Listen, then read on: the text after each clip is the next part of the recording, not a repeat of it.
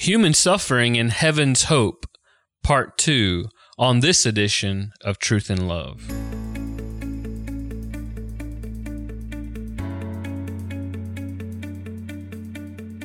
I'm Dale Johnson, and you're listening to Truth and Love, a podcast of the Association of Certified Biblical Counselors, where we seek to provide biblical solutions for the problems that people face. This week on the podcast, I am joined by Joni Eareckson Tada, and Joni needs no introduction to many of you. The Lord has used her life in so many ways around the world. Joni is the founder of Joni and Friends International, an organization that ministers to those who are disabled around the world. She has lived a life of consistent and faithful ministry to the Lord Jesus, demonstrating that joy can be had even in deep human suffering. And so, Joni, today we're delighted that you're here to share with us about some of that suffering and the ways that God, through His Word, through His promises, has given you hope and the ability to live with joy in this life.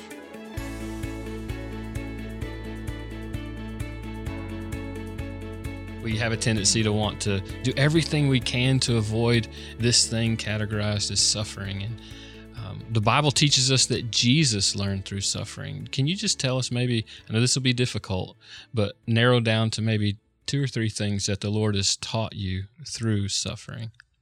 I was just telling Him the other night in prayer, I was just saying to Him, oh, Jesus, thank you for being obedient in your suffering, because that is providing me the grace to be obedient in mine. Isn't that a nice way to pray? Mm-hmm. Thank you, Jesus, because your patience has taught me, it's given me the grace to be patient as well. I carry around in me this wonderful stillness. It says, be still and know that I am God. Mm-hmm. There's a big part of me that is always still. I may be rushing through a busy day, but there is a large part of me that isn't. I'm paralyzed. I'm in a wheelchair. There is instant stillness. I come off a plane. I sit by the luggage carousel and baggage claim, and I sit. I can't rush and hail a cab. I can't grab a luggage cart. I can't take my suitcases off the carousel. I can't do that stuff, but I sit. And I think my affliction has taught me wonderful things about being still before God, being patient, just letting go of it. And through the practical inabilities, the physical inabilities to do stuff, grab luggage, hail a cab, reach for a luggage cart, these practical lessons have spilled over into beautiful emotional lessons. In a disagreement with my husband, do I really want to die on this mountain? Nah, not worth it. It's like sitting there and letting somebody else get the luggage cart. I don't need to win this one. Mm-hmm. And it's surprising how much that happens. How when you allow a physical affliction to force you into some physical lessons like patience and stillness and quietness before Him, and it enables you to let go of an awful lot of other things that involve relationships. You know, my relationship with my husband is so much more sweet because of this disability. It's made us both patient. Another lesson is prayer, because I have a lot of time. I have to lay down at around 7 o'clock at night because I just can't tolerate sitting up in a wheelchair past that. And I refuse to look at television, especially Fox News or CNN. I can't do that. So there I am in bed for about 3 hours before it's time to actually turn out the lights and go to sleep. Well, what am I going to do with that time? Well, there's my audio version of the Bible. There are audio books that are great. Jeremiah Burroughs and Thomas Owen. And I pray. I use that time to pray. I sing to the Lord Jesus. I got 3 hours of paralyzed stillness in bed, which could feel a little claustrophobic, but I look at it as an altar of praise to God.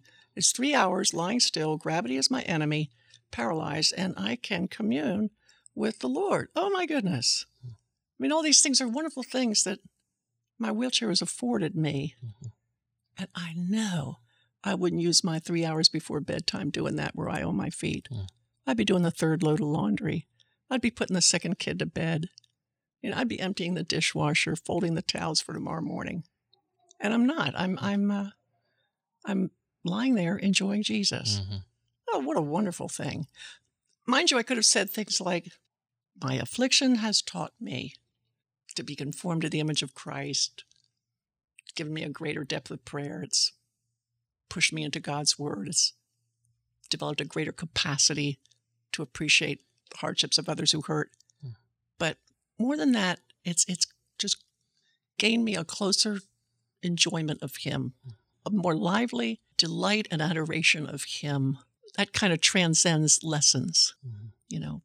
Not to say lessons, the things we learn from affliction are mechanistic and inert and static, but rather than the 16 good biblical reasons as to why all this happened to me, I would say it's made me fall in love with Jesus more. Mm-hmm. And it has also made me to hate the sins that nailed my Savior to the cross. It's just made me want to be transformed by his Holy Spirit so that I can be more like him and enjoy him and delight him. It just gives me pleasure to know that I might be that person that Jesus delights in, to be his favored one. This is my chosen servant in whom I greatly delight. Sometimes I hear him say that to me when I'm lying in bed at night. And it's like, oh my goodness, I wouldn't trade that for the world. Yeah, that's a beautiful thought, just to think about the Lord would use our lowly lives to bring delight to himself. One final question I wanted to finish with. At ACBC, we want to see people delight in God the way that you're describing.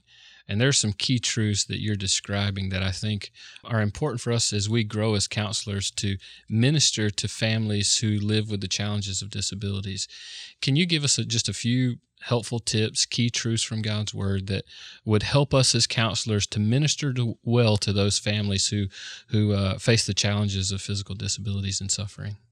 James chapter 1, verse 12 talks about a crown that awaits those who endure trial. You can't endure a trial by yourself. It's just impossible. God created spiritual community because he doesn't want any of us to suffer alone. And when you have a disability in your family, if you're a special needs family, you cannot do it alone. To help you endure, you need the body of Christ. You need people supporting you, loving you, helping you.